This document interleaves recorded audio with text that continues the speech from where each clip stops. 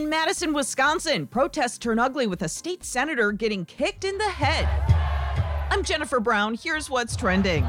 They've been protesting in Wisconsin's capital since George Floyd's death, but Tuesday night, things escalated after the arrest of a black man carrying a megaphone and bat. Protesters tore down 2 statues, throwing one into Madison Lake. A local lawmaker taking photos with his phone was attacked by a mob. Hello, Facebook?